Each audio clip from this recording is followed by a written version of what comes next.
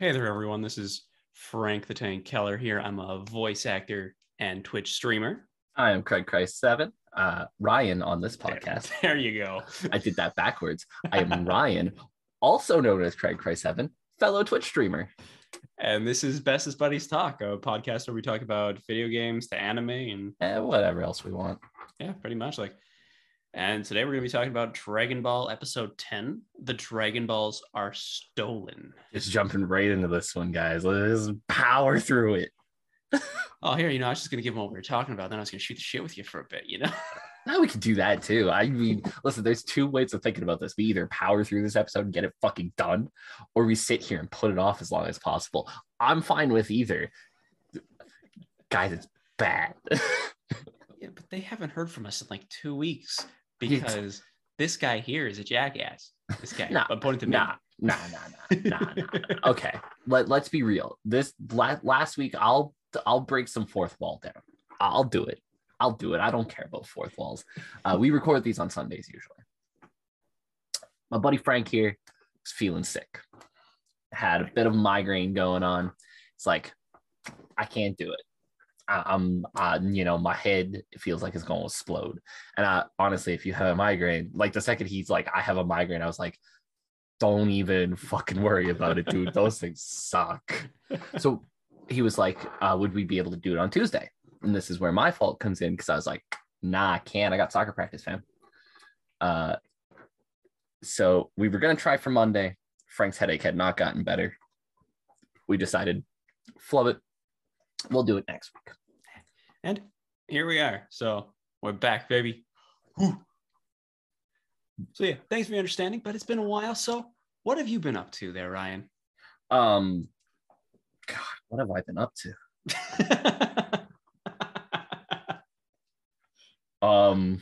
I have done stuff and or things. Wow. Have you had like 24-minute stuff happens episodes? Like I've had like 14 days worth of 24-minute stuff happens videos.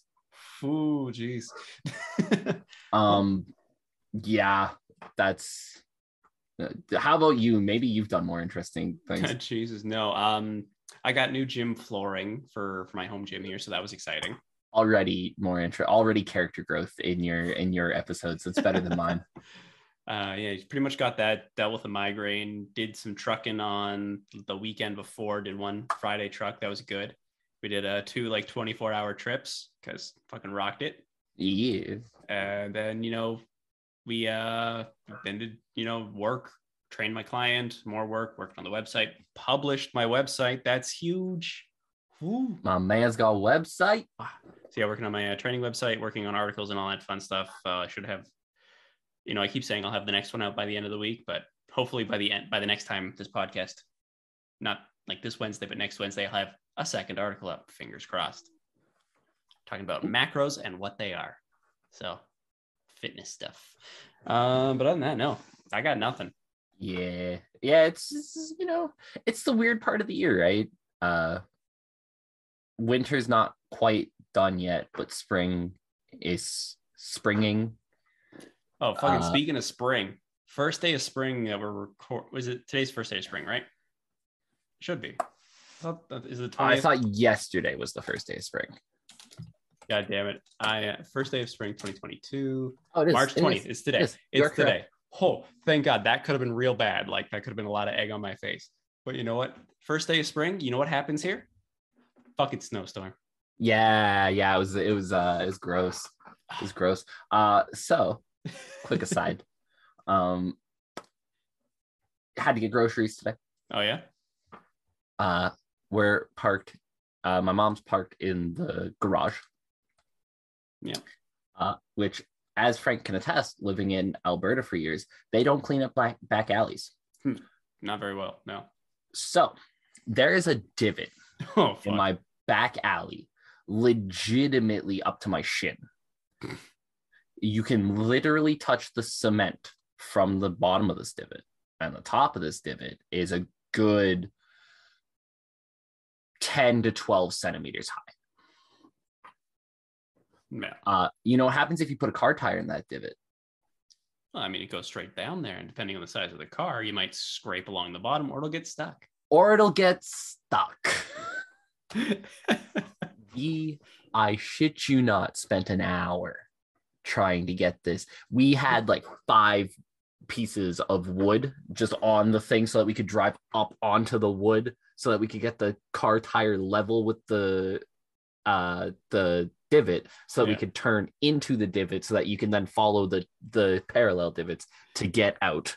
Needless to say, the car's parked in the front now. Yeah. That's what I did today. Nice. Oh fuck. So that reminds me. This was many, many years ago. Remember when I had my my white truck? Yes. So snowy day. I was hanging over at Ryan's house here, spend the night, and we parked in front where I normally do. But then, you know, his dad was coming home, so he needed that spot. So I was like, cool, whatever. I'll pull my truck out front. I'll pull my truck around front, and I'll park in the back. Because for some reason, it was a really busy night there, and cars were everywhere. Yeah, couldn't park anywhere else. It was weird. So my truck got stuck. So we had to push it out. I do feel like I remember this. I hope you do, because we pushed it out and then pulled around back, and I had to park really close to your fence in the back alley. Yeah, I do. So your mom could drive out for work the next day. Yeah. Right? And then in the morning when I went to go, you know, move my truck so that his mom could leave, my truck got stuck again. Yeah. So luckily at night, the night before, we had like passerbyers help push the truck out of the divot, and like because it was like the big snow pile where it just got stuck in, and then we had to wait for a fucking tow truck to get me out. Yep. It was a happening. Oh yeah. So yeah. Welcome to living in Alberta. Yeah, I can definitely attest for your back alley being terrible. Yes. We literally had to call the city because we're like, you can't even park in the garage. Like the divots are so bad, you will get stuck, guaranteed 100%.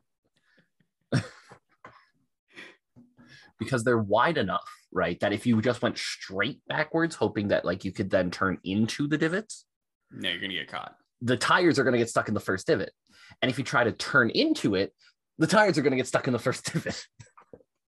Yeah. Oh my god, it is a thing.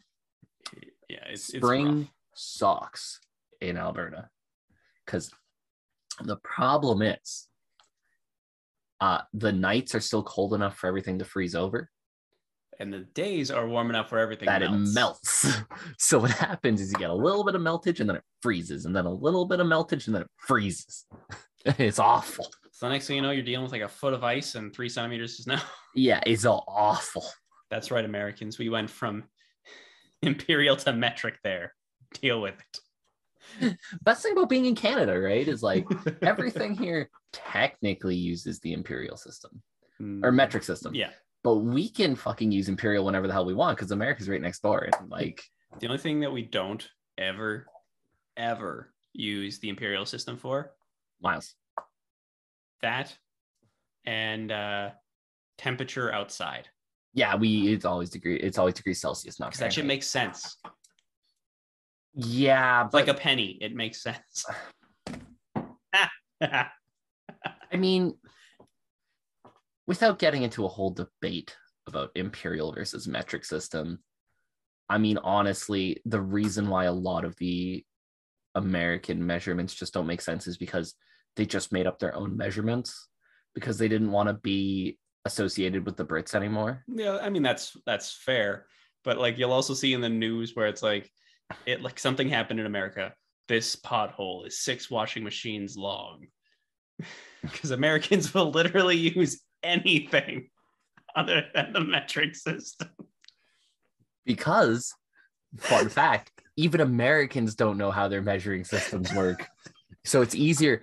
The hail's not 1 to 2 centimeters in circumference. It's golf ball sized. Well, I got a question here for you there, Ryan. How many ounces are in a yard? Okay, I literally thought you were going somewhere with that. listen, we mean no offense to any Americans listening to this, but your units of measurement are stupid, and you need to understand that you only have them because after you guys broke away from the Brits, you were so pissed off at the Brits that you didn't want to be associated with them in any way. So you just made a bunch of shit up. Like you took a bunch of like ancient measuring tools that are less effective, and we're like, if we just smush them all together, we can create a whole new system of measuring. And it'll be better than what those damn Brits have, despite the fact that years of scientific knowledge have further developed new ways of measurement, more precise ways of measurement. We're just going to do it this way because fuck the Brits. And now everybody in the world uses that original British system except for you. Out of spite, which part of me respects. Part of me respects the fact that you will actively make your lives harder than conform to what the British wanted you to. I respect that. You're wrong, but I respect it. Mad respect. Oh, that's good stuff. But no, that's pretty much all I got going on. I got nothing. Yeah, I got no real stories. Oh, we got back to some more Pokemon Soul Link. That was good and super depressing on Friday. So what we did was we spent some more time playing Voltorb Flip, which is is it regular gold and silver as well, or is it just Heart Gold Soul Silver? Okay. Regular Gold Silver just had the regular old casino. Gotcha. I'll throw it out there right now. If you guys have not played Heart Gold Soul Silver, Voltorb Flip is legitimately the greatest casino game in Pokemon. Better than the roulettes, better than the slot machines, better than anything else you want to say. Voltorb Flip is the shit. Because you can actually win the fucking game. And it's not just chance. For one, it's incredibly skill-based. Point up to it. Two, it's the most addicting game you'll ever play. You can spend hours playing Voltorb Flip. Literal hours. I have done it. I mean, we spent like the first 45 minutes of the stream. We spent the first 45 minutes of that stream just like helping Frank play Voltorb Flip because he needed to get a Dratini. Which like lasted all of 10 minutes before I got it killed. To a Magikarp.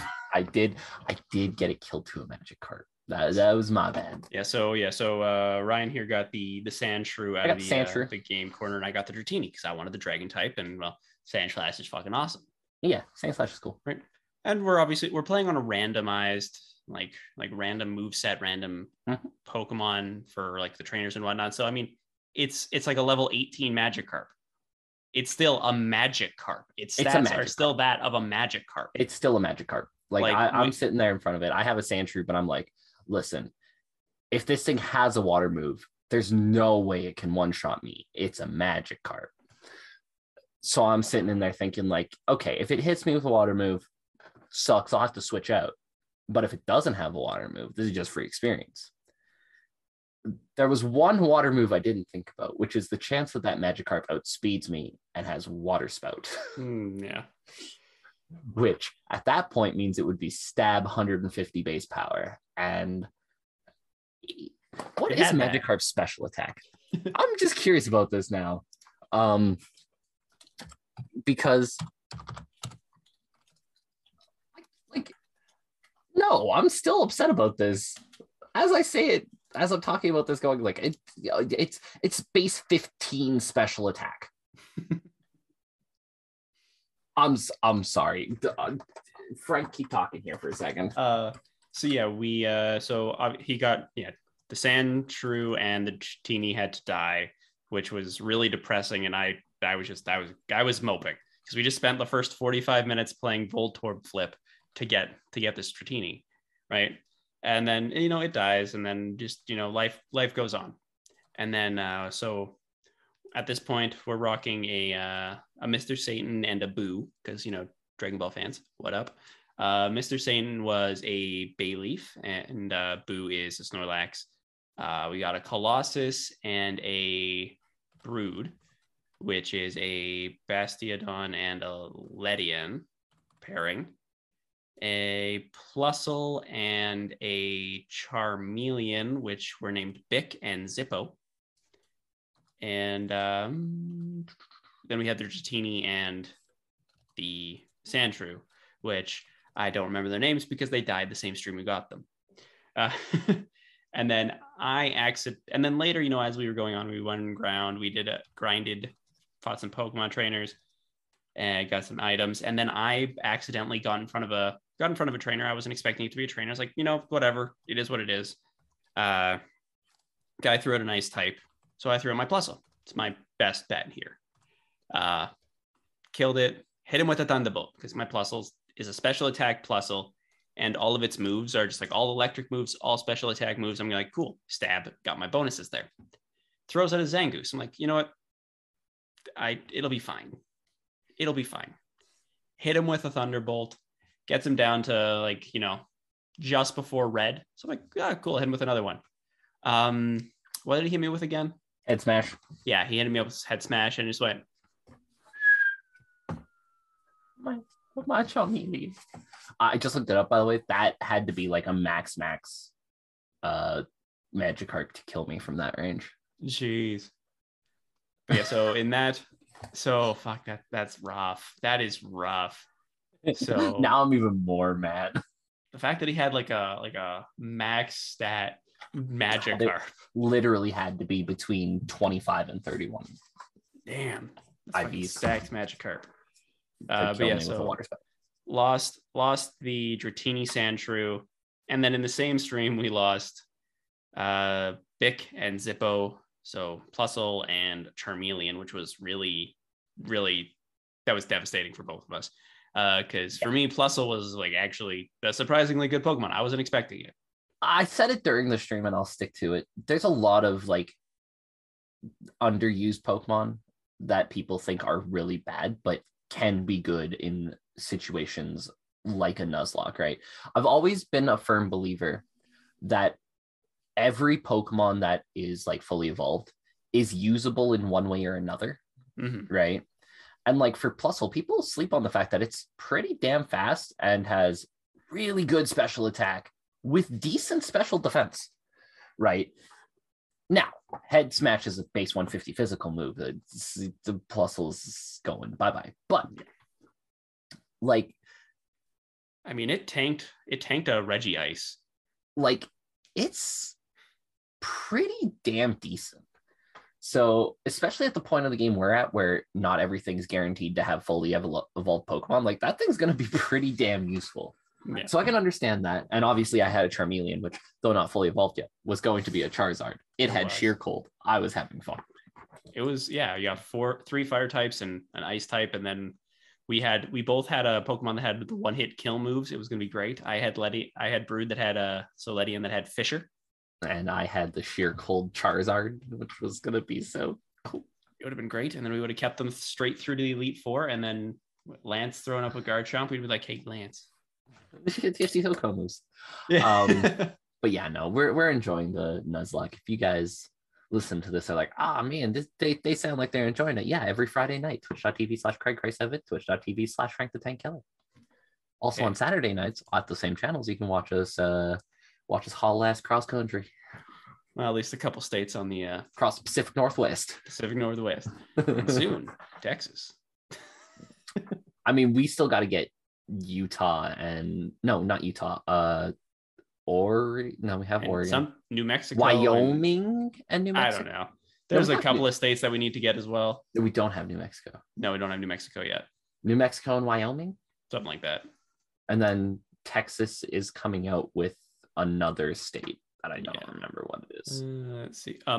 So we need Montana, Texas, Wyoming, Colorado, New Mexico.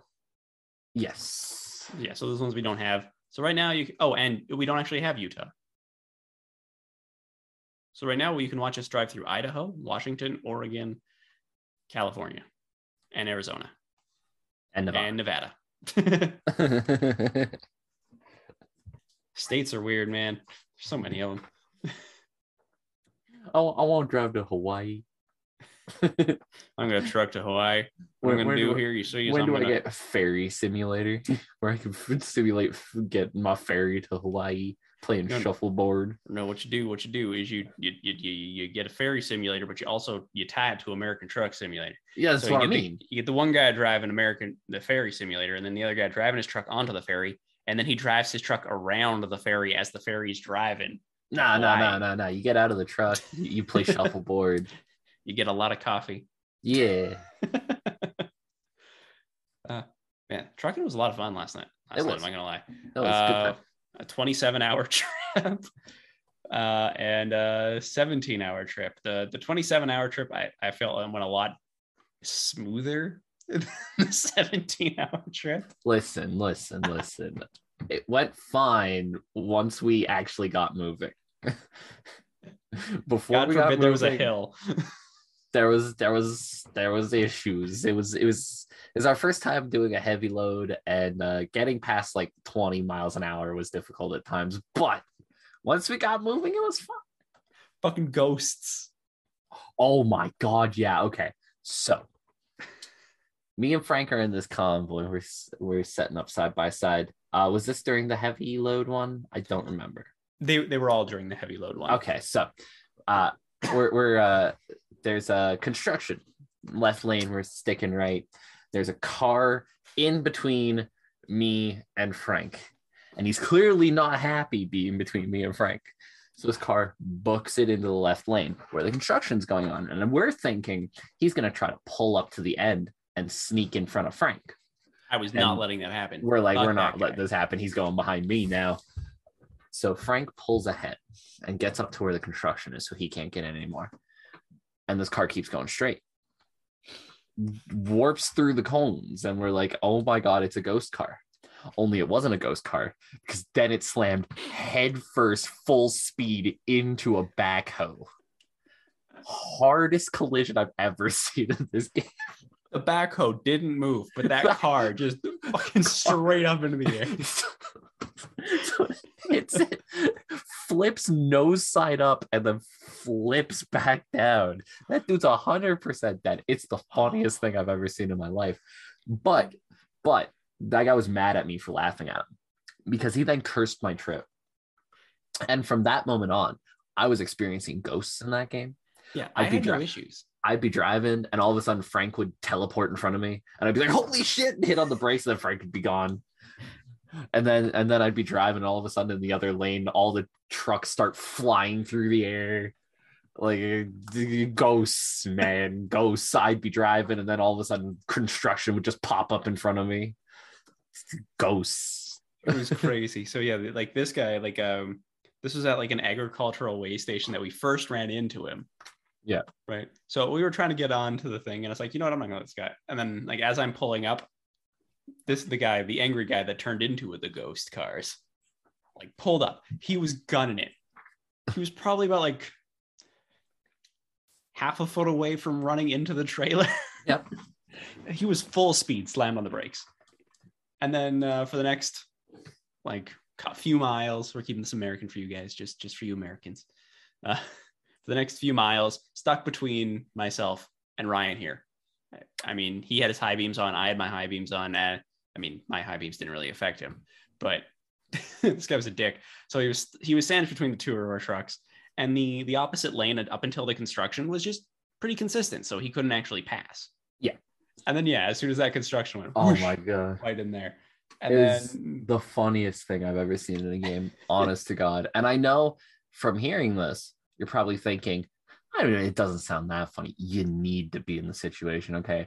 We're just chilling, driving down the road. This guy goes full suicide mission into a fucking backhoe.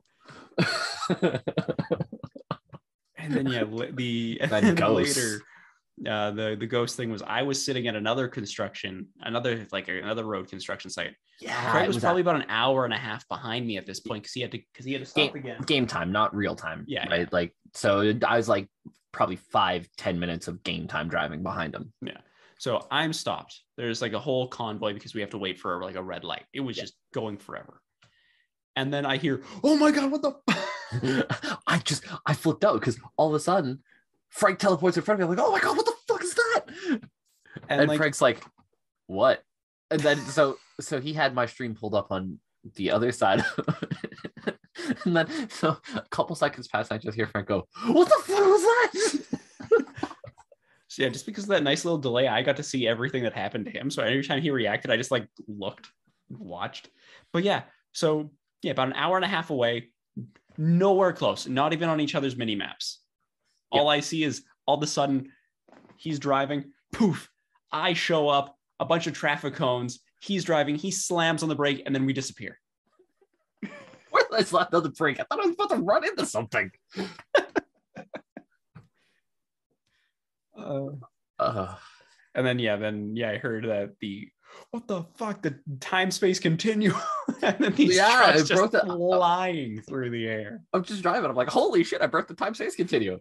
Like, I kind of said it nonchalantly because at this point I knew my game was fucked, so I was just having fun with it. And then, because you look to the left, and like, so I'm just driving like normal, and it looks like there's like a collision that happens over there, but instead of like a normal collision where things hit each other and they stop, everything like bursts over. Like an explosion, cars are flying through the air. There's like a truck, so there's a truck with a trailer behind it, like turning radius wise.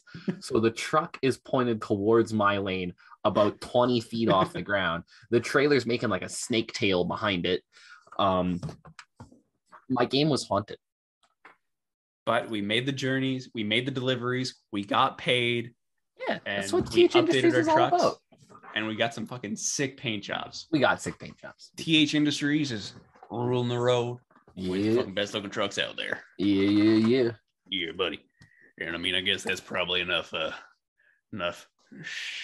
shit stuff happens in our lives, because that's been 24 minutes, buddy. Woo. Yeah, we don't want to talk about this episode. Yeah, I don't know if you could tell. But so the Dragon Balls are stolen. I want to say really quickly before we get into this, because we've been really negative about Dragon Ball. I know there's a lot of people out there that love Dragon Ball. We love Dragon Ball. That's why we're doing this. The good episodes are so close. We were looking at this 3 episodes from now. We get Krillin. The next episode after that, you get Launch. The milk delivery episode, which in my mind has so many good memories, is coming up. We are 9 episodes away from the first Budokai Tenkaichi that Goku enters. We're so close to good episodes. It's within our grasp, but man, it's a slog. Yeah, Pilaf Saga has not been fun to us, has not been kind. Like I've looked at like other Dragon Ball podcasts, because unfortunately there are some. Ours is the best, the most in depth. I'm just going to say it. We go one by one. We're close to the Kiriyama, right? Yeah, we're close with the Kiriyama. We got the inside scoops. Yeah, he's one of the bestest buddies. So yeah, we got the inside scoop. We got some attention. It's good. But like all the other ones, I see people like jumping by like the first one that I saw did the entire like the sagas. So like 1 through 13, they just did, that was their podcast, 1 through 13, right? That was the episode. Yeah. They just went through all 13 episodes, and then Krillin in the tournaments, and then the Red Ribbon Army, and then Piglin. Like, but where are you getting to the nitty gritty? Where are you getting your money from Funimation? Yeah, guys, how do you fix Funimation's animation errors if you try to fit 13 episodes into one? How do you do that? How do you learn about the great stories of Raymond Ditz if you are just doing 13 episodes? You can't do that. You can only learn about Raymond Ditz here. I bet you a lot of you guys didn't even know Funimation's CEO was named Raymond Ditz. Look it up or don't. You just trust us. It's Raymond Ditz. Yeah. Well, not anymore. He got outed right around the Saiyan saga. He was kicked out.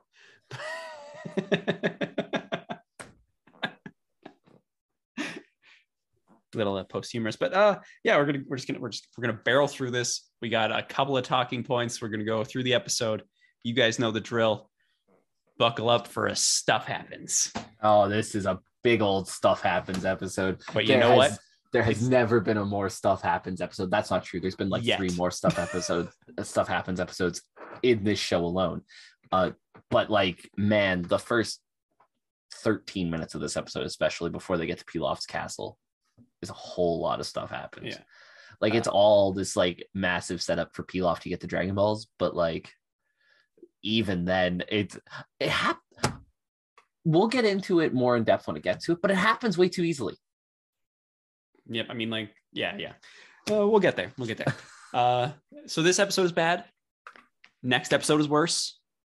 And then 12 and 13, I'm looking forward to those. 12 a little bit. 13 I'm looking forward to. Yeah. That's when we hit top quality Dragon Ball shit. Yeah. All right.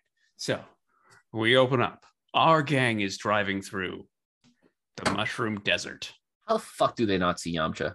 I don't know, man. I'm sick of bringing this up every episode, but like we literally start off with a top-down shot of Yamcha being maybe 2 steps behind them. Not 2 feet, not 2 car lengths. Like legitimately, if you took 2 steps from Yamcha's car, you could be at Goku's car. If they looked behind them, if they looked in their mirrors, yeah, they could see him. But they don't, because plot. And they don't want to waste their time. They don't want to waste our time in this episode showing dead space there, Ryan, So easy to shoot. If you shoot that same shot, but instead of having that car right behind it, have it on top of a mountain or something like that, where you wouldn't bother to look, because these cars can fucking fly. So we saw last episode. It'd be so easy to get there. Which, by the way, they do later in this episode. Yamcha's a much better hider later in this episode, but like it's so easy to shoot. Like you don't even need to change your shot. You just move the position of the car instead of following behind them like a drunk hillbilly. You put them at the top of the friggin' mountain. It's not hard, but like, oh my God, it's the most frustrating thing to me.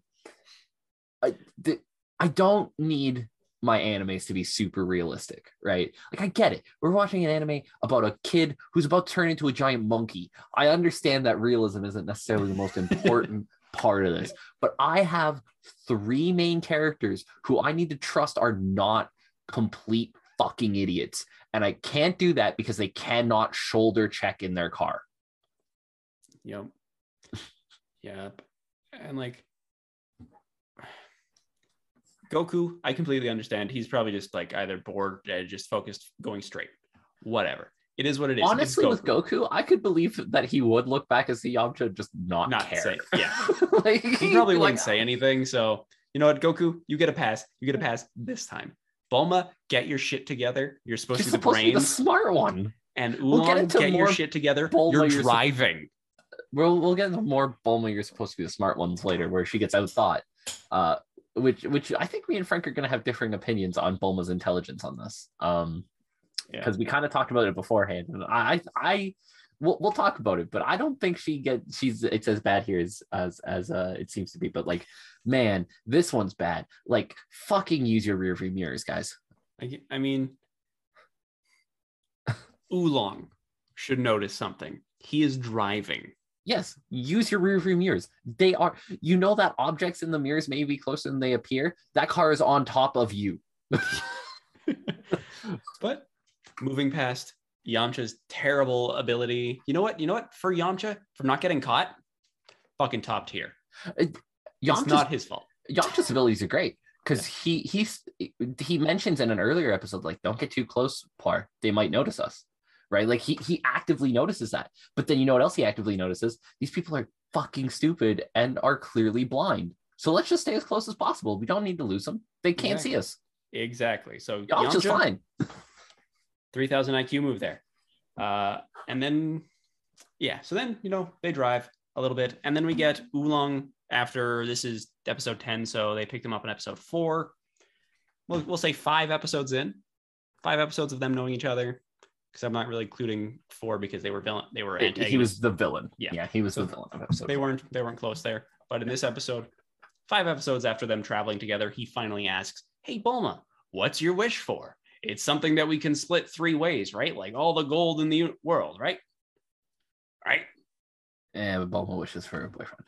And then Bulma tells him that he wishes for a boyfriend. He is he says that is absurd. He says justifiably pissed. Justifiably pissed. Like, fuck. Like, I'm with Oolong on this. 100%. Oolong's 100% right on this. Here's the thing.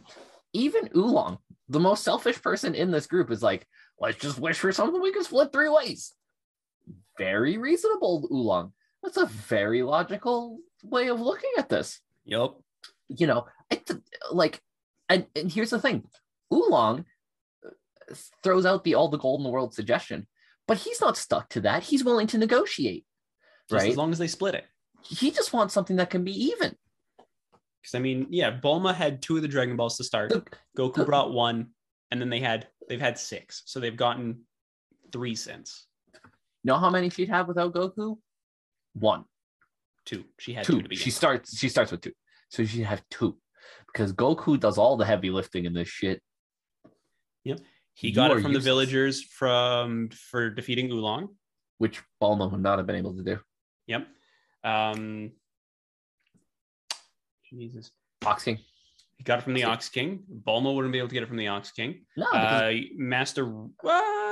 they wouldn't have met Master Roshi because they wouldn't have brought Turtle to the water. So there you go. Other important note of that, which we've talked about before, Master Roshi actively wants to help Goku. Yeah, not Bulma. Right? But without Goku, he's got no reason to help Bulma. Well, I mean, he's a perv, so he would probably still give her the Dragon Ball if they ran into each other and she did the same thing. Fair. She could have gotten 3 without Goku. If she ran into Master Roshi. And that's a big if, because again, we learn quickly in the Dragon Ball universe that coincidences aren't really a thing. There's very much an element of fate of a lot of things in the Dragon Ball universe. Hence the name of the Fire Mountain. No, the Dragon Ball track the Gohan Cell fight is Day of Fate. Yeah. Right. People are like, but that's a TFS thing. No, that's a real song, guys, and it's actually called Day of Fate. It's not a Team 4-Star thing. It is a Team 4-Star thing. It's a great song, but like they just used a real song and gave it English lyrics. Yeah. So yeah, without Goku, Bulma would have 2, solid yes. 2. Yes. Goku would have the 1 because he wouldn't have ever gone anywhere, and Oolong would have none. Oolong really brought not a whole lot to the team, but he was there. He was their driver. He was there. He was a part of the team. He deserves a cut. Yeah. I here's the thing. I think it's even cool of Oolong to not say like evenly. Yeah. He doesn't actively ask for an even 3-way split. He just wants to split 3 ways.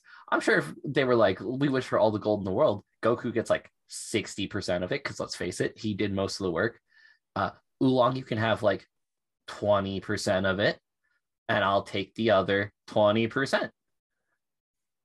I mean, probably Bulma would probably try to swing it 60 for her, 20 for the other 2, and Goku would be like, sure, why not? Yeah, Goku wouldn't care. Yeah, Goku doesn't even know what gold is. Goku doesn't even know what gold is. But like Oolong's being reasonable here. He's like, let's negotiate. And she's like, piggy.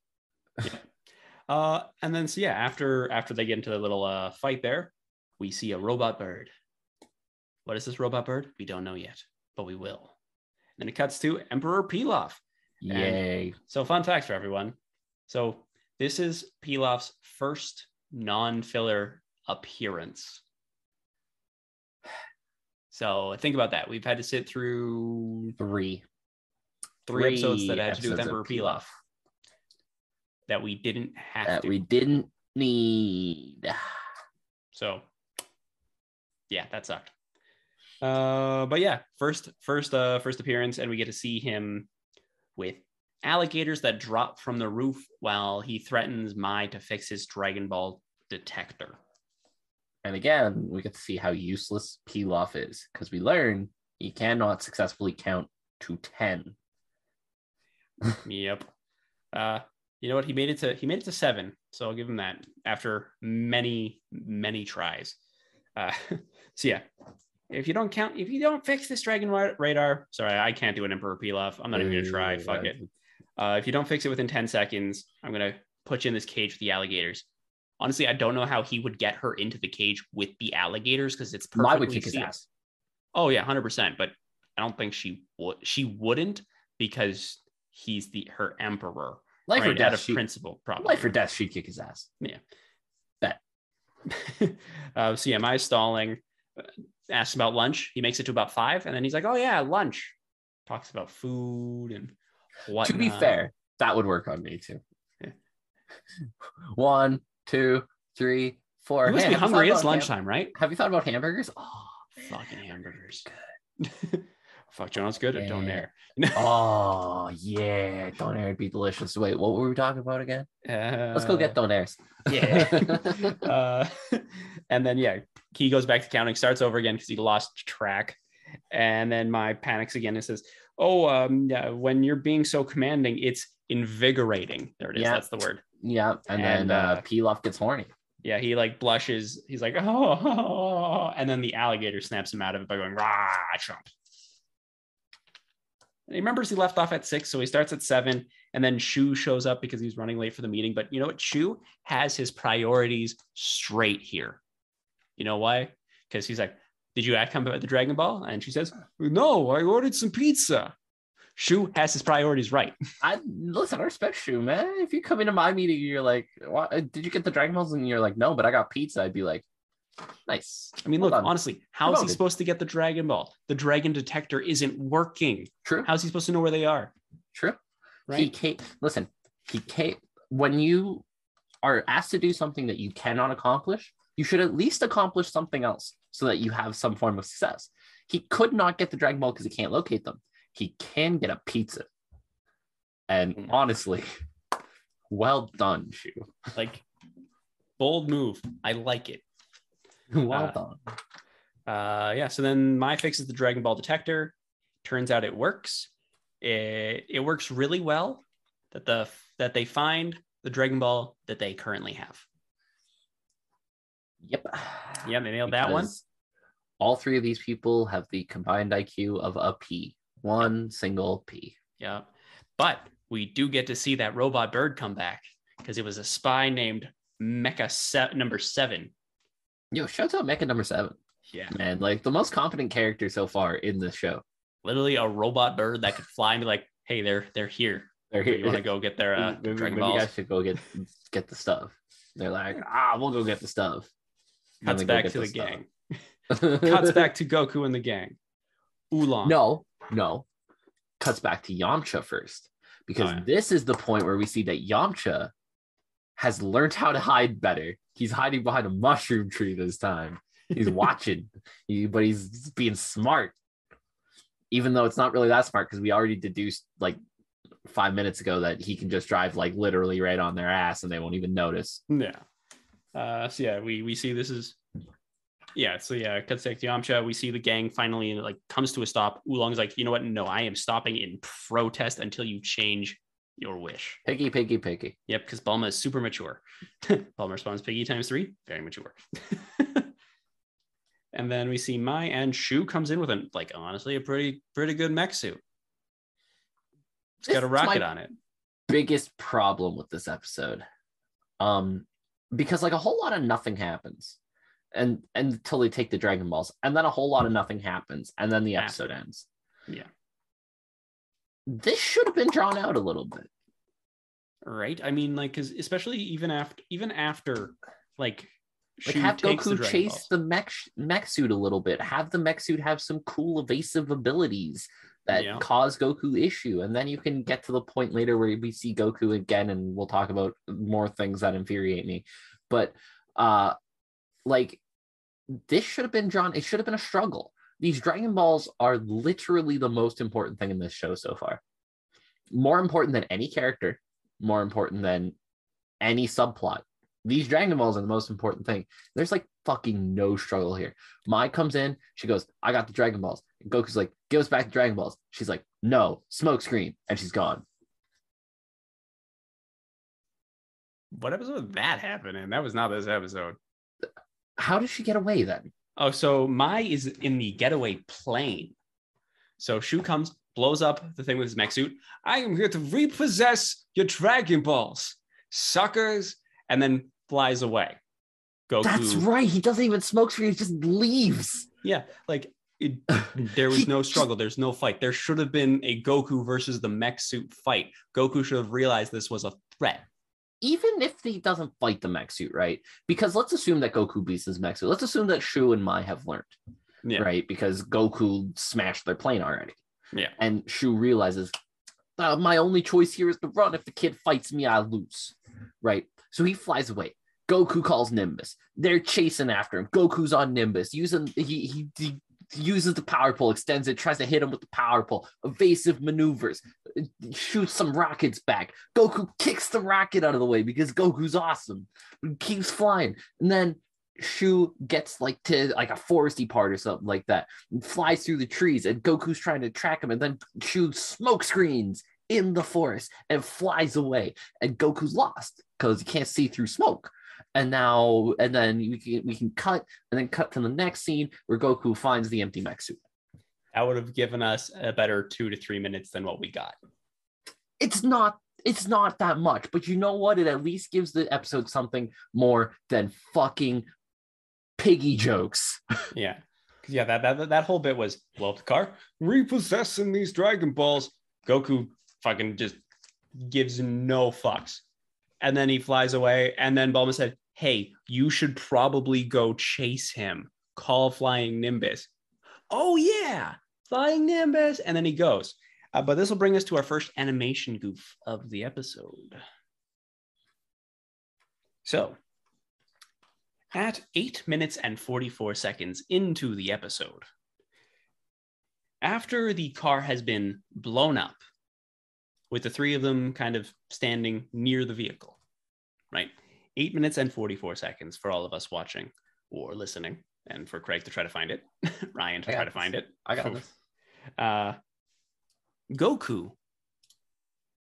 So before he has his tail, he blows up. No tail. When he lands, tail. 8 minutes and 44 seconds, he has no tail. 8:44, okay. If, you know. Hold on, I'm there now. Yeah, blah, blah, blah. Okay. Mech suit, Goku with no tail.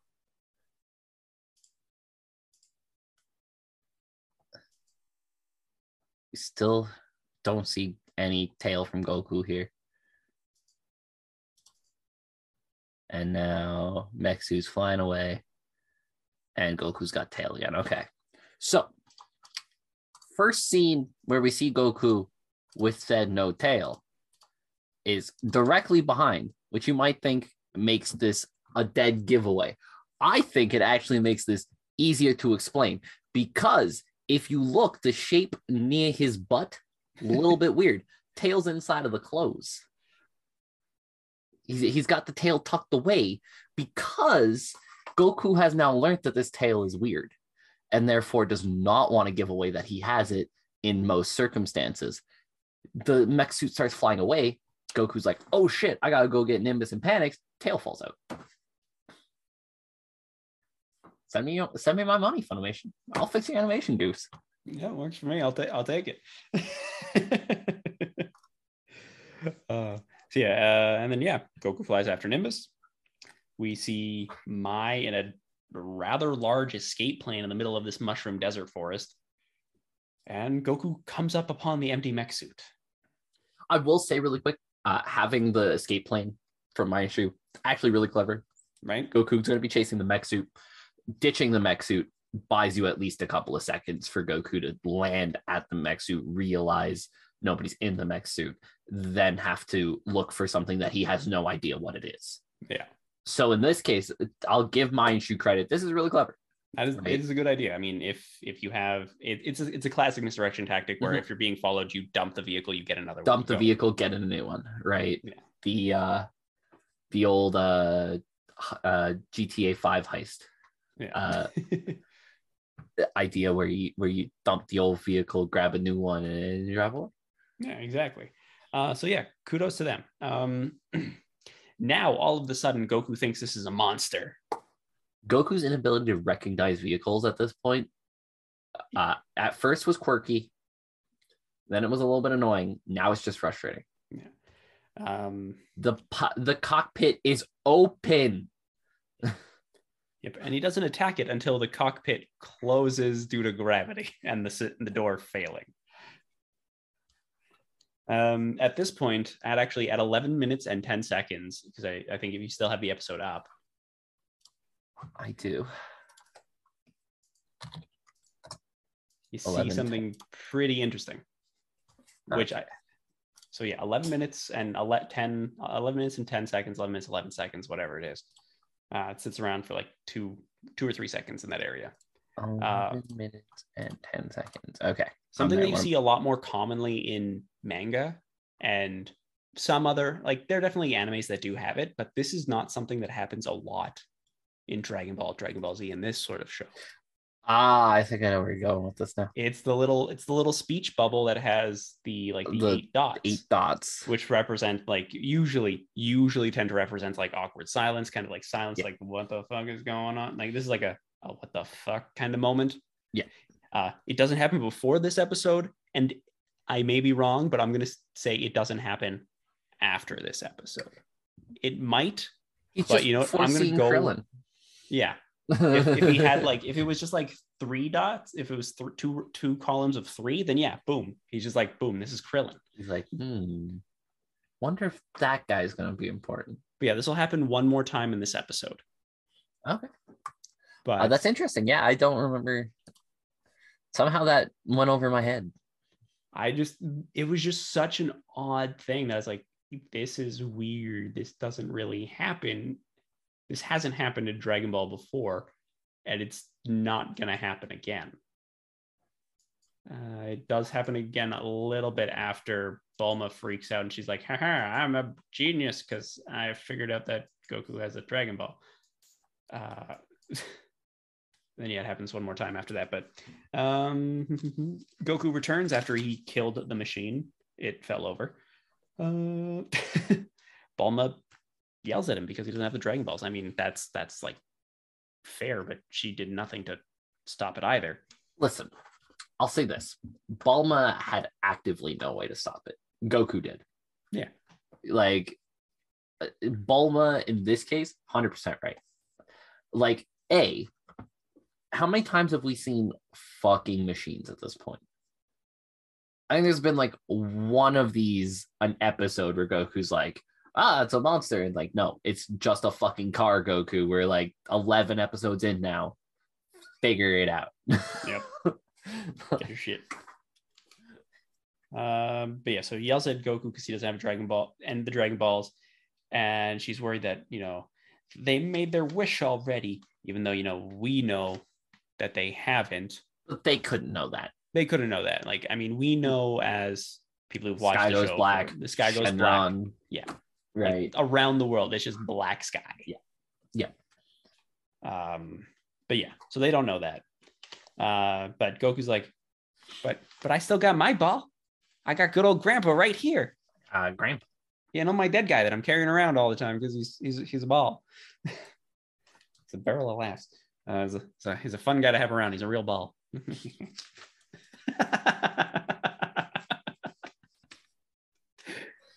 Move on. Yep. And then Bulma gets really excited because she thought her quest came to an end. Everything is ruined.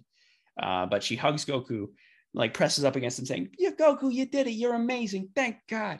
And then goes like, I was just holding on to my grandpa because I wouldn't trust you with him.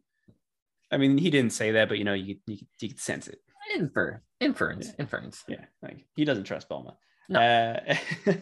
And then Oolong's like, "Well, you can thank me." What happens? Fucking boot to the face. She Phoenixed right this motherfucker. Just boot to the face. You get a boot to the face.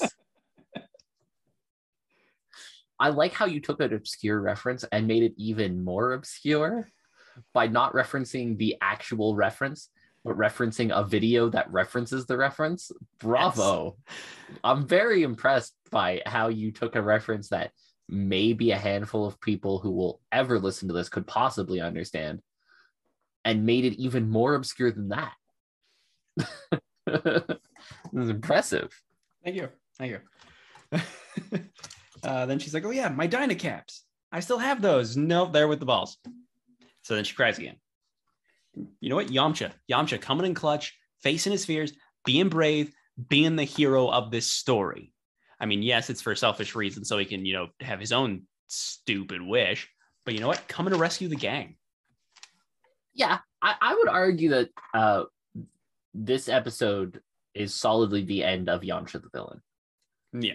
Because yes, even though this whole thing starts on a selfish Yamcha idea, he's clearly beginning to soften to the rest of the group, right? And there's going to be a moment later that I feel like Yamcha the villain would have reacted differently to. Where, 100%. I know which one you're talking where about. we now have Yamcha who's not a villain really anymore, and it's played out a little bit differently. So I would argue that this moment's pretty big because it's the end of Yamcha the villain, right? We are on to Yamcha, the at the moment morally gray area hero who becomes the full-fledged hero, coming up relatively shortly. Who eventually becomes background character. No, he eventually becomes the dead guy. That's his role. Yeah, poor guy. But yeah, so then Bulma and gang gets in the car. She hops right in that passenger seat, tosses Puar in the back, just no fucks because she's got the hots for Yamcha, right? As she's made this abundantly clear because she a thirsty bitch. She's thirsty. She is thirsty. And then she goes to Yamcha. Yamcha, can you just want to do me a favor? Do you want to just close your eyes for a second? Yes. This did need to happen. This didn't need to happen. So, fun fact, they're driving at the moment. And as I mentioned, Puar is now not driving.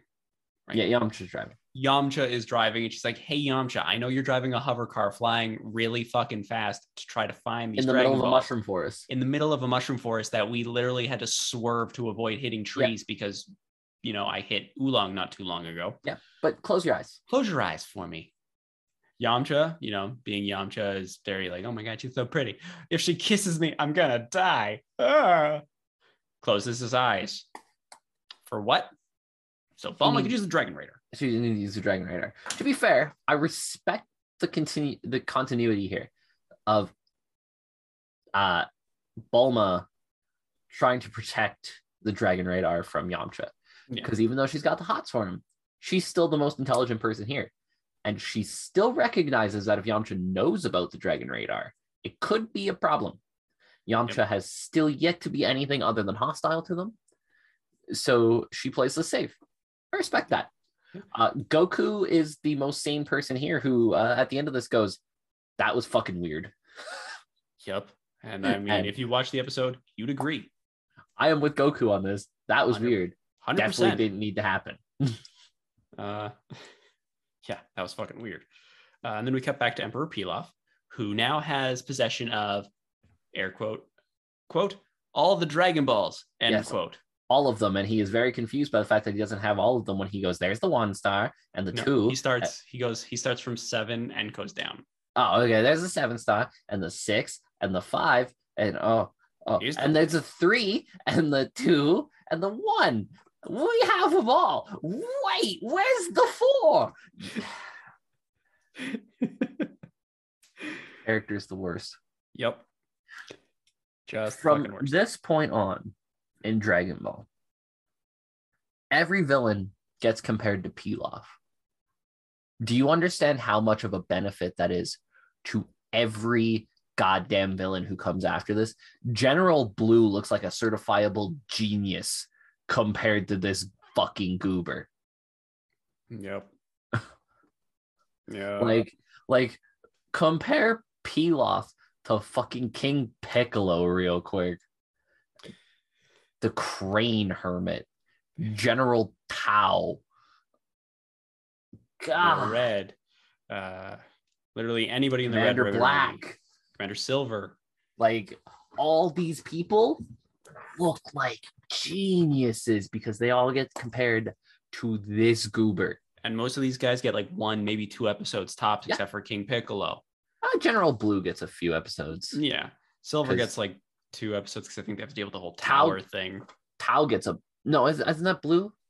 No, because that's Ader is in the cold where it's Ader versus the other robots. Blue's the one who beats Goku the first time, right? Yes, and it's also the one that also Bulma has the hots for because he takes off a shirt and he's probably gay. Tao also gets quite a few episodes because obviously you get Mercenary Tao at first. Yeah. He beats Goku the first time as well. Yep. Goku learns from Korin, beats Tao with the grenade in the face. Then you get Cyborg Tao, who comes back later in Dragon Ball. Tao will get a few episodes. And then he comes back in Dragon Ball Z. Then he comes back for a random episode in Dragon Ball Z. So good. Where the power creep is hilarious because like he doesn't even fight in that episode, I don't think. He sees Gohan and he's like, fuck that, I'm out. And then like, Goku follows them. I respect that. So good. Because and then the next time he runs into Goku is Goku just like walking around in like Super Saiyan grade 4. Yeah.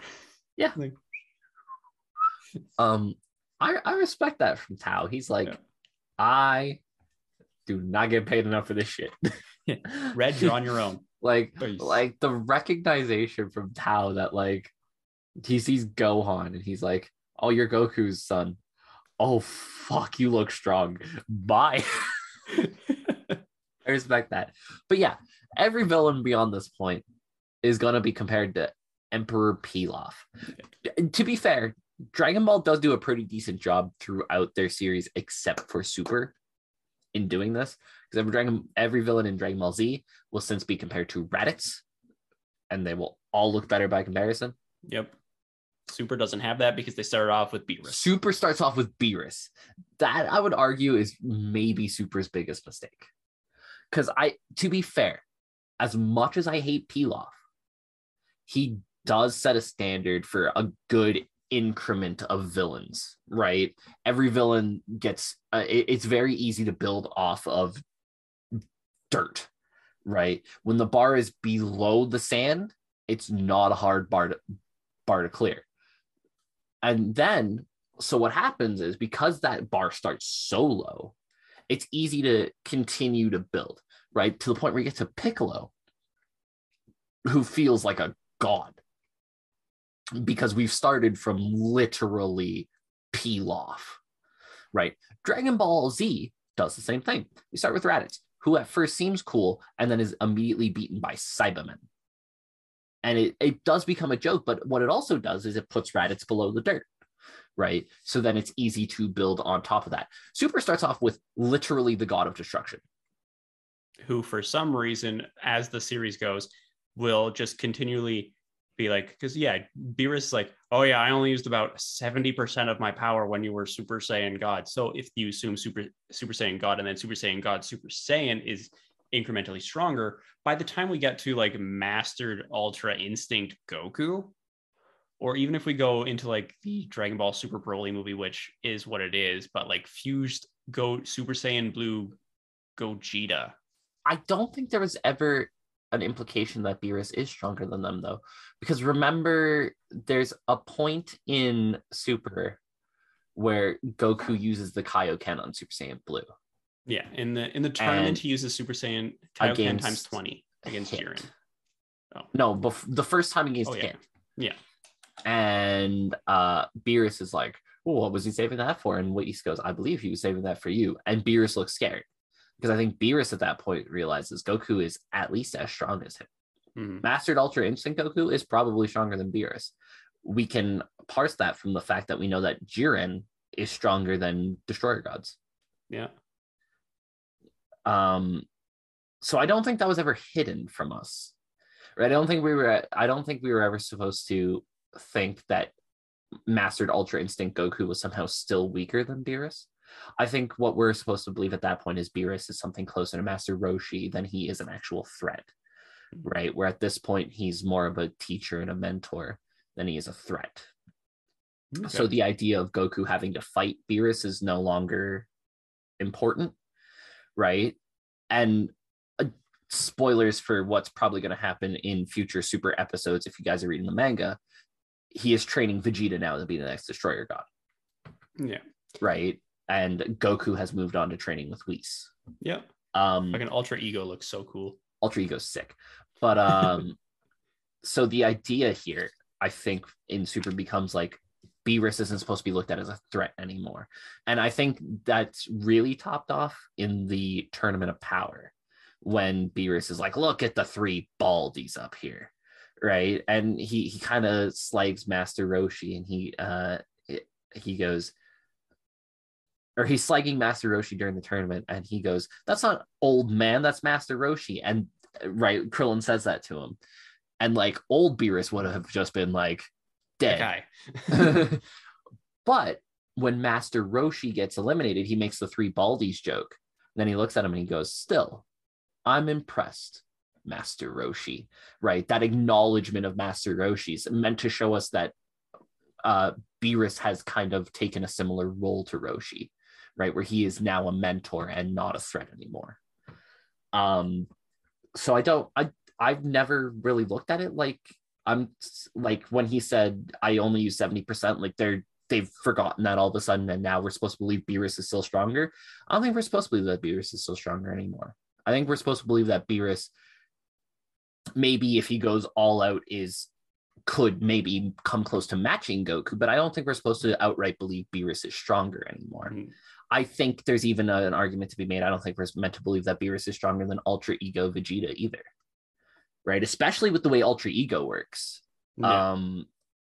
I think the idea of Ultra Ego means that Vegeta, throughout a fight with Beerus, would probably slowly gain the upper hand. Yeah. So I've never really looked at it like that, but it is interesting to note, right? Because you could look at it as one of two ways. It could be a goof in speaking, right? Where like they should have probably gone with a smaller number, right? In order to make that hill seem further insurmountable. Or you can look at it like Beerus isn't a threat anymore. So the idea of comparing him to Goku doesn't really matter, even though Goku is probably stronger now, or at least as strong. What I know this is completely off topic. We still have a very little of this episode to actually get through. Yes. But because we're talking about Super right now, I just want to talk about that for a bit. Yeah, for sure. This is for the manga because it hasn't gotten there yet, obviously, in the anime, because the anime stopped at the Tournament of Power arc. So if you're reading the manga, you already seen this. If not, spoilers. So yeah, we're probably talking about things that will happen in the show. It is worth noting that the Tournament of Power in the manga is wildly different than the Tournament of Power in the anime. So a lot of what we're saying here might happen very differently. Yeah. In the anime, right? Like just an example, in the manga Tournament of Power, Gohan's the one who eliminates Kefla, not Ultra Instinct Goku. Yeah. Right. It's things like that. Vegeta gets eliminated by Jiren as that final fight's happening, not before it. Yeah. What I would have what happened in the manga, what I wanted to happen so badly is like either maybe like Frieza to reveal that he was being ordered by Beerus to destroy planet Vegeta. Right? Because we all know that Frieza destroyed planet Vegeta. It is what it is. Do you think that would matter to Vegeta anymore? It doesn't. It's specifically, he stated like, I don't care. I want to learn how to be a god of destruction. I want to do this. I'm my own man. But like, I just wanted him just be like, because he built his identity around that for so long. I just wanted something primal, something inside of him to just snap at that moment. Like when he realized that this person, not Frieza, he's been directing all of his anger towards somebody for so long. So the wrong person, not necessarily the wrong person, but not to the person. He's the person who pulled the trigger, but not the person who gave him the gun. Exactly. Right. Like I just wanted that. I just wanted that moment, just for like a split second, where he's like decks the fucking shit out of Beerus. See, I think that moment's much better done in the My Bulma moment, right? Mm-hmm. Because I think at this point in Vegeta's life, his priorities are so wildly different that I can't even imagine Vegeta would care anymore about the destruction of planet Vegeta, right? In Vegeta's mind, there's two things that happen to planet Vegeta. And this isn't me inferring. He actively says this. Like, one, the Saiyans were too weak, right? The Saiyans who died were too weak, right? And two, they kind of get what's coming to them, right? Vegeta, though still loves a fight, is very much a peaceful man now. And Vegeta makes it very clear when he talks to Cabba that he doesn't take pride in Saiyan history anymore, right? Like he's like, we worked for a ruthless dictator and sold planets. I'm not proud of it, but it was kind of what we were. It's how we survived for as long as we did. It's how we survived. And the way he says it so matter-of-factly is very different from the way Vegeta in Z would have said it, where he would have said it with a great deal of pride. We were warriors who would destroy planets for our own amusement, right? That's not the case anymore. Yeah. I don't think Vegeta cares about the destruction of the planet anymore. Mm-hmm. And it's so fascinating because it does drive him for so long, right? Because I mean, it's driving him at this point in the story where we are right now in Dragon Ball. It's driving him there. Oh, yes. And planet's gone. And even, I think the true redemption of that is when he faces Golden Frieza, mm-hmm. right? When Frieza tries to taunt him with it, when Frieza goes, "Oh, look at me, I'm Vegeta, Prince of all two Saiyans."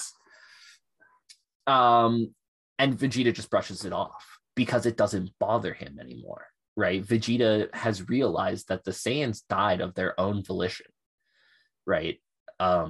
They didn't seek power enough. They were too content with the power they had, and ultimately their ruthlessness and their backstabbing and their conniving came back to haunt them. Yeah. Right. Whereas Vegeta has learned the power of fighting for others. Right. Vegeta's power right now comes from the fact that he has a family to protect. He has people to protect. He learns this, obviously. There's the moment in the Kid Buu fight where Vegeta says, you fight out of the love of fighting and to protect those, and maybe that's the correct way to do it. And that's kind of what Vegeta has adopted, hence how Vegeta has been able to keep up, mm-hmm. right? And, we learn through Super the power of fighting to protect people. That's how Gohan becomes a lot stronger, is when Gohan realizes that I don't like fighting, but people need to be protected. And when who says the line? The Spider-Man line. When you have the power to do something about the bad things and you don't do it, it becomes your fault that they happen. Right? Gohan kind of it's what he's talking to Tony Stark, right? When Tony comes into his room. Yeah. And Tony asks him, like, why do you do it? And it's something close to that line. Like, when you have the ability to stop it and you don't, then bad things happen because of you. Right. And Gohan kind of hinges on that, right? Where it's like, I need to fight because if I don't, bad things are going to happen and it's my fault. Right. Yeah. That power, it's one of the better things that Super does is kind of recognize the fact that when you fight for someone else, it makes you stronger. It's always hinted at throughout Dragon Ball Z, but never really explored fully. But I think in every saga in the Dragon Ball Super arc, that's very important, mm-hmm. right? Future Trunks is strong enough to fight off Zamasu because he fights for other people and uses the Spirit Sword. And I know you hate Future Trunks so much. And it's such a bad arc, but honestly, the reason why it's a bad arc has very little to do with Future Trunks and more to do with the fact that they wrote themselves into the biggest corner of all time and didn't know how to get out of it. Yep. Which, by the way, they had the easiest way out of it. As a sidetrack real quick here before we get back to this episode. So we're sidetracking our sidetrack. Gotcha. We're sidetracking our sidetrack, but I think my sidetrack there is done. As a sidetrack to this, they had written their way out of the corner they wrote into. Vegito said how Zamasu loses. When he fuses with Goku, he gives up his immortality. And Zamasu admits that this is the case. So just kill him. Just Spirit Sword, cut him in half, dead. Nope, he's now the Clouds. He's now the Clouds. Like, why? Or in the manga, he became like an infinite amount of clones of himself. It was a whole fucking thing. But anyways, that sidetrack over. The Super manga is cool. The show's cool. It's better than this. Yeah. We come up to Pilaf's palace, which is at Oolong's. Not bad. Oolong's words, not bad for a summer home, because if we remember what Oolong's house looked like. It was mad. It made this thing look small. I do love that line, to be fair. I love the fact that they address the fact that Oolong's, like, everybody's amazed by this palace, and Oolong's like, mine was twice this size. And looked way nicer and wasn't in the middle of a fucking desert. I just have written down here, by the way, my next note is, bats. Yeah. So yeah. As Goku pushes this massive stone door out of the way, They're walking down this dark, ominous tunnel with no lights whatsoever, because why would there be lights in this trap-filled tunnel? Because that's not suspicious at all. A bunch of bats just fly out. Bats. Bats. Bulma jumps into Yamcha's arms. Yamcha freaking out because, Bulma is there. The bats fly away. What does Yamcha do? Shoves her into a wall. Fuck this shit. Get out of my face. I respect it. He's like, thought that I was don't a think got bat. time for these hosts. I thought that you were a bat. A really big bat. Woo. And then we get Peter Porker here with Oolong using his piggy senses to say something's not right here. Yeah, it really takes a rocket scientist to figure that one out. Yep. Robot Spider. Another spy. Yes. Much cooler than Robot Bird. Let's face it. If you're going to make robots and things, make them with bugs. People are scared of bugs. They're not going to go near it. Yep. Except for me. I'd go near it. I'd be like, oh shit, look at that spider. It's Sig. Why are his eyes kind of glowing like that? That's fucking weird. I've never seen a spider like that before. This thing's metal. What are you? We get Goku walking down the tunnel, and there's a very delayed weight plate that's triggered. Like normally those, you step on them, your weight shifts, and it goes. It's a weight plate. It needs to react to the weight. Goku steps on it, walks over it, and then the plate goes down. So what I think is it is not a weight plate, but rather a weighted trigger. Oh, yeah. If there's a weight trigger below that, then what would happen is the weight pushes the trigger. Delay, that would account for the delay, because the trigger needs to be pushed before it goes down, giving an extra second or so there. Makes not sense. A weighted plate, probably a weighted trigger. Thank you, Funimation. Pay me my money. Ooh, we did it. So the trap is a bunch of like stone pillars shoot out of the wall in all fucking random directions, from the floor, from the ceiling, from the walls.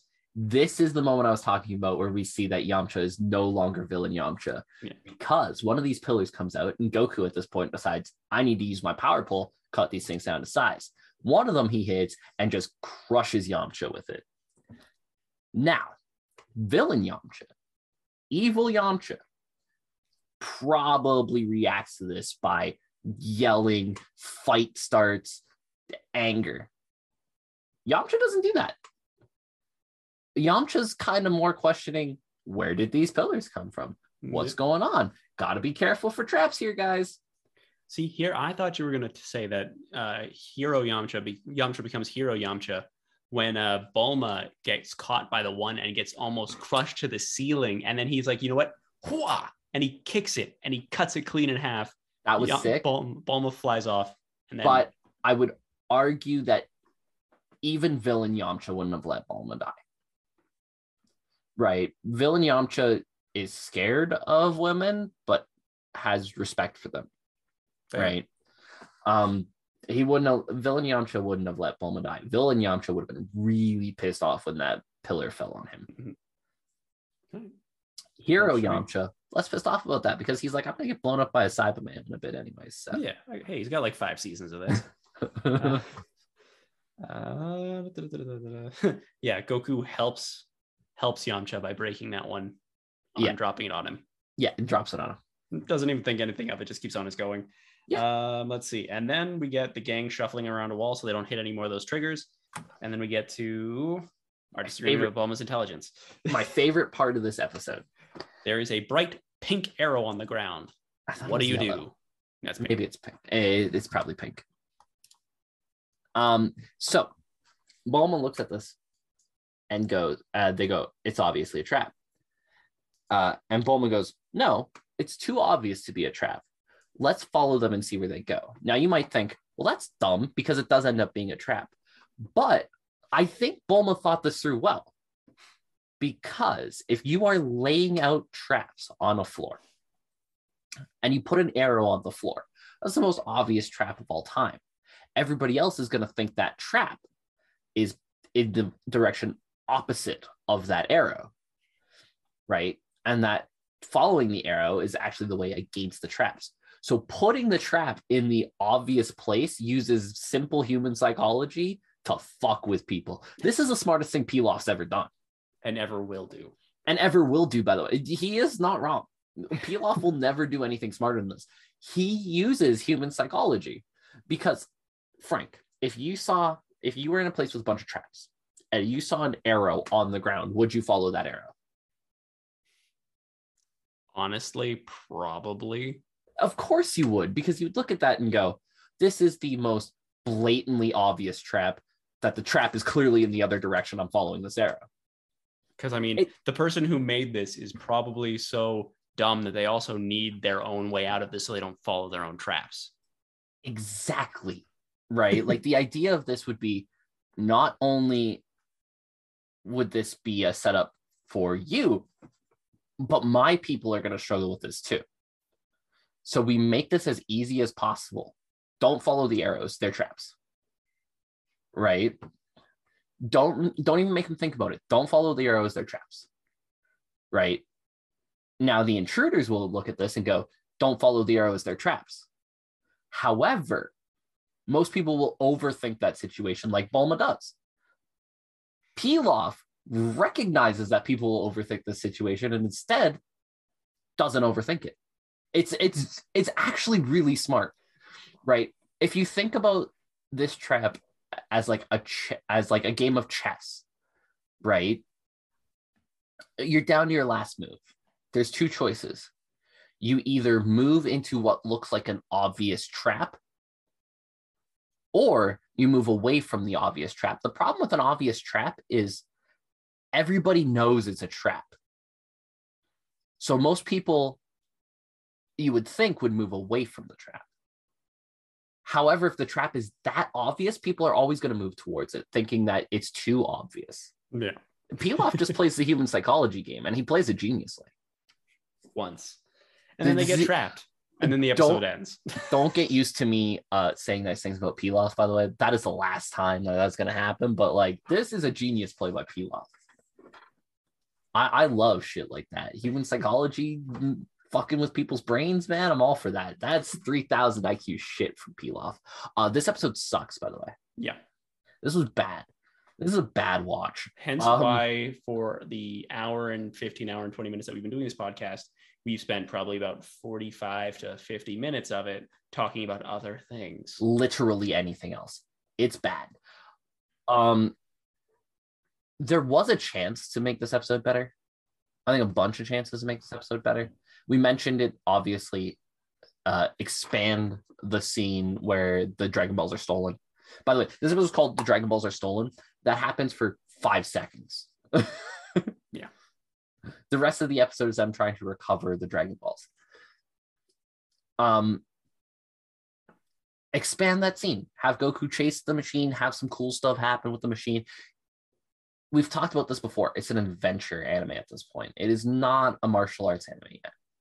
Yeah. So they're just adventuring. There needs to be drama within the adventure, right? Like if you and me go on a road trip, nobody's going to want to watch that. This is going to, for the most part, going to be pretty boring, right? We're going to go on the road trip. We're going to stop places, see things. It's going to be cool. We're going to go back home. It's a car karaoke. It's going to be great. Exactly. It's going to be fun, but for an outside person watching, it's going to be boring. This is what we're watching with Dragon Ball right now. This is Bulma's road trip. Stuff happens. If you think this is bad, next week is going to be a whole hell of a lot worse. Okay. So me and Frank talked about this. We are going to do a 5-minute recap of episode 11 before doing episode 12 next week. That is the plan. I'm holding him to that because I refuse to talk about this episode for any more than like 5 minutes. It's terrible. Yeah, but that's pretty much it. This episode was bad. You can skip it. You're not going to miss. I mean, you watch the first. You have to watch this one. You actually can't. That's the worst part about this one. Every other bad episode so far, we've said you can skip and you won't miss much. This has set up everything that's going to happen now, right? Like the Dragon Balls get stolen, Goku and them get trapped in Pilaf's castle. That stuff is all important. So unfortunately, you need to watch this one if you want to follow the lore. A little bit of it. Really just have your finger on that skip 10 seconds button and get through the boring parts. Yeah.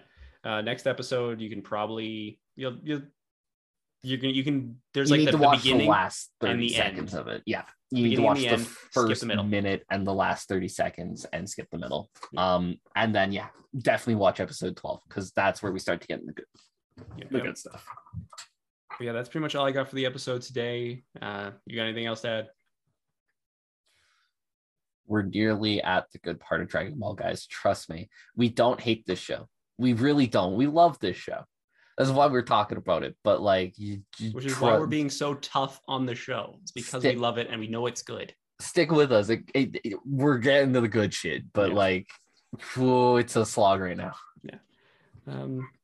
Yeah. So check either myself or Ryan here out on twitch.tv/Frank the Tank Keller or twitch.tv/CraigChrist7. You can check us out on YouTube at Bestest Buddies Gaming.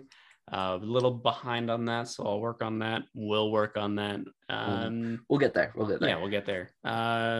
Give us your honest thoughts in the review. Give us 3, 4, 5 stars. Let us know what we can do better. All that fun stuff. We love hearing from you guys. Hope you guys enjoyed the podcast. And honestly, until next time, peace. Deuce.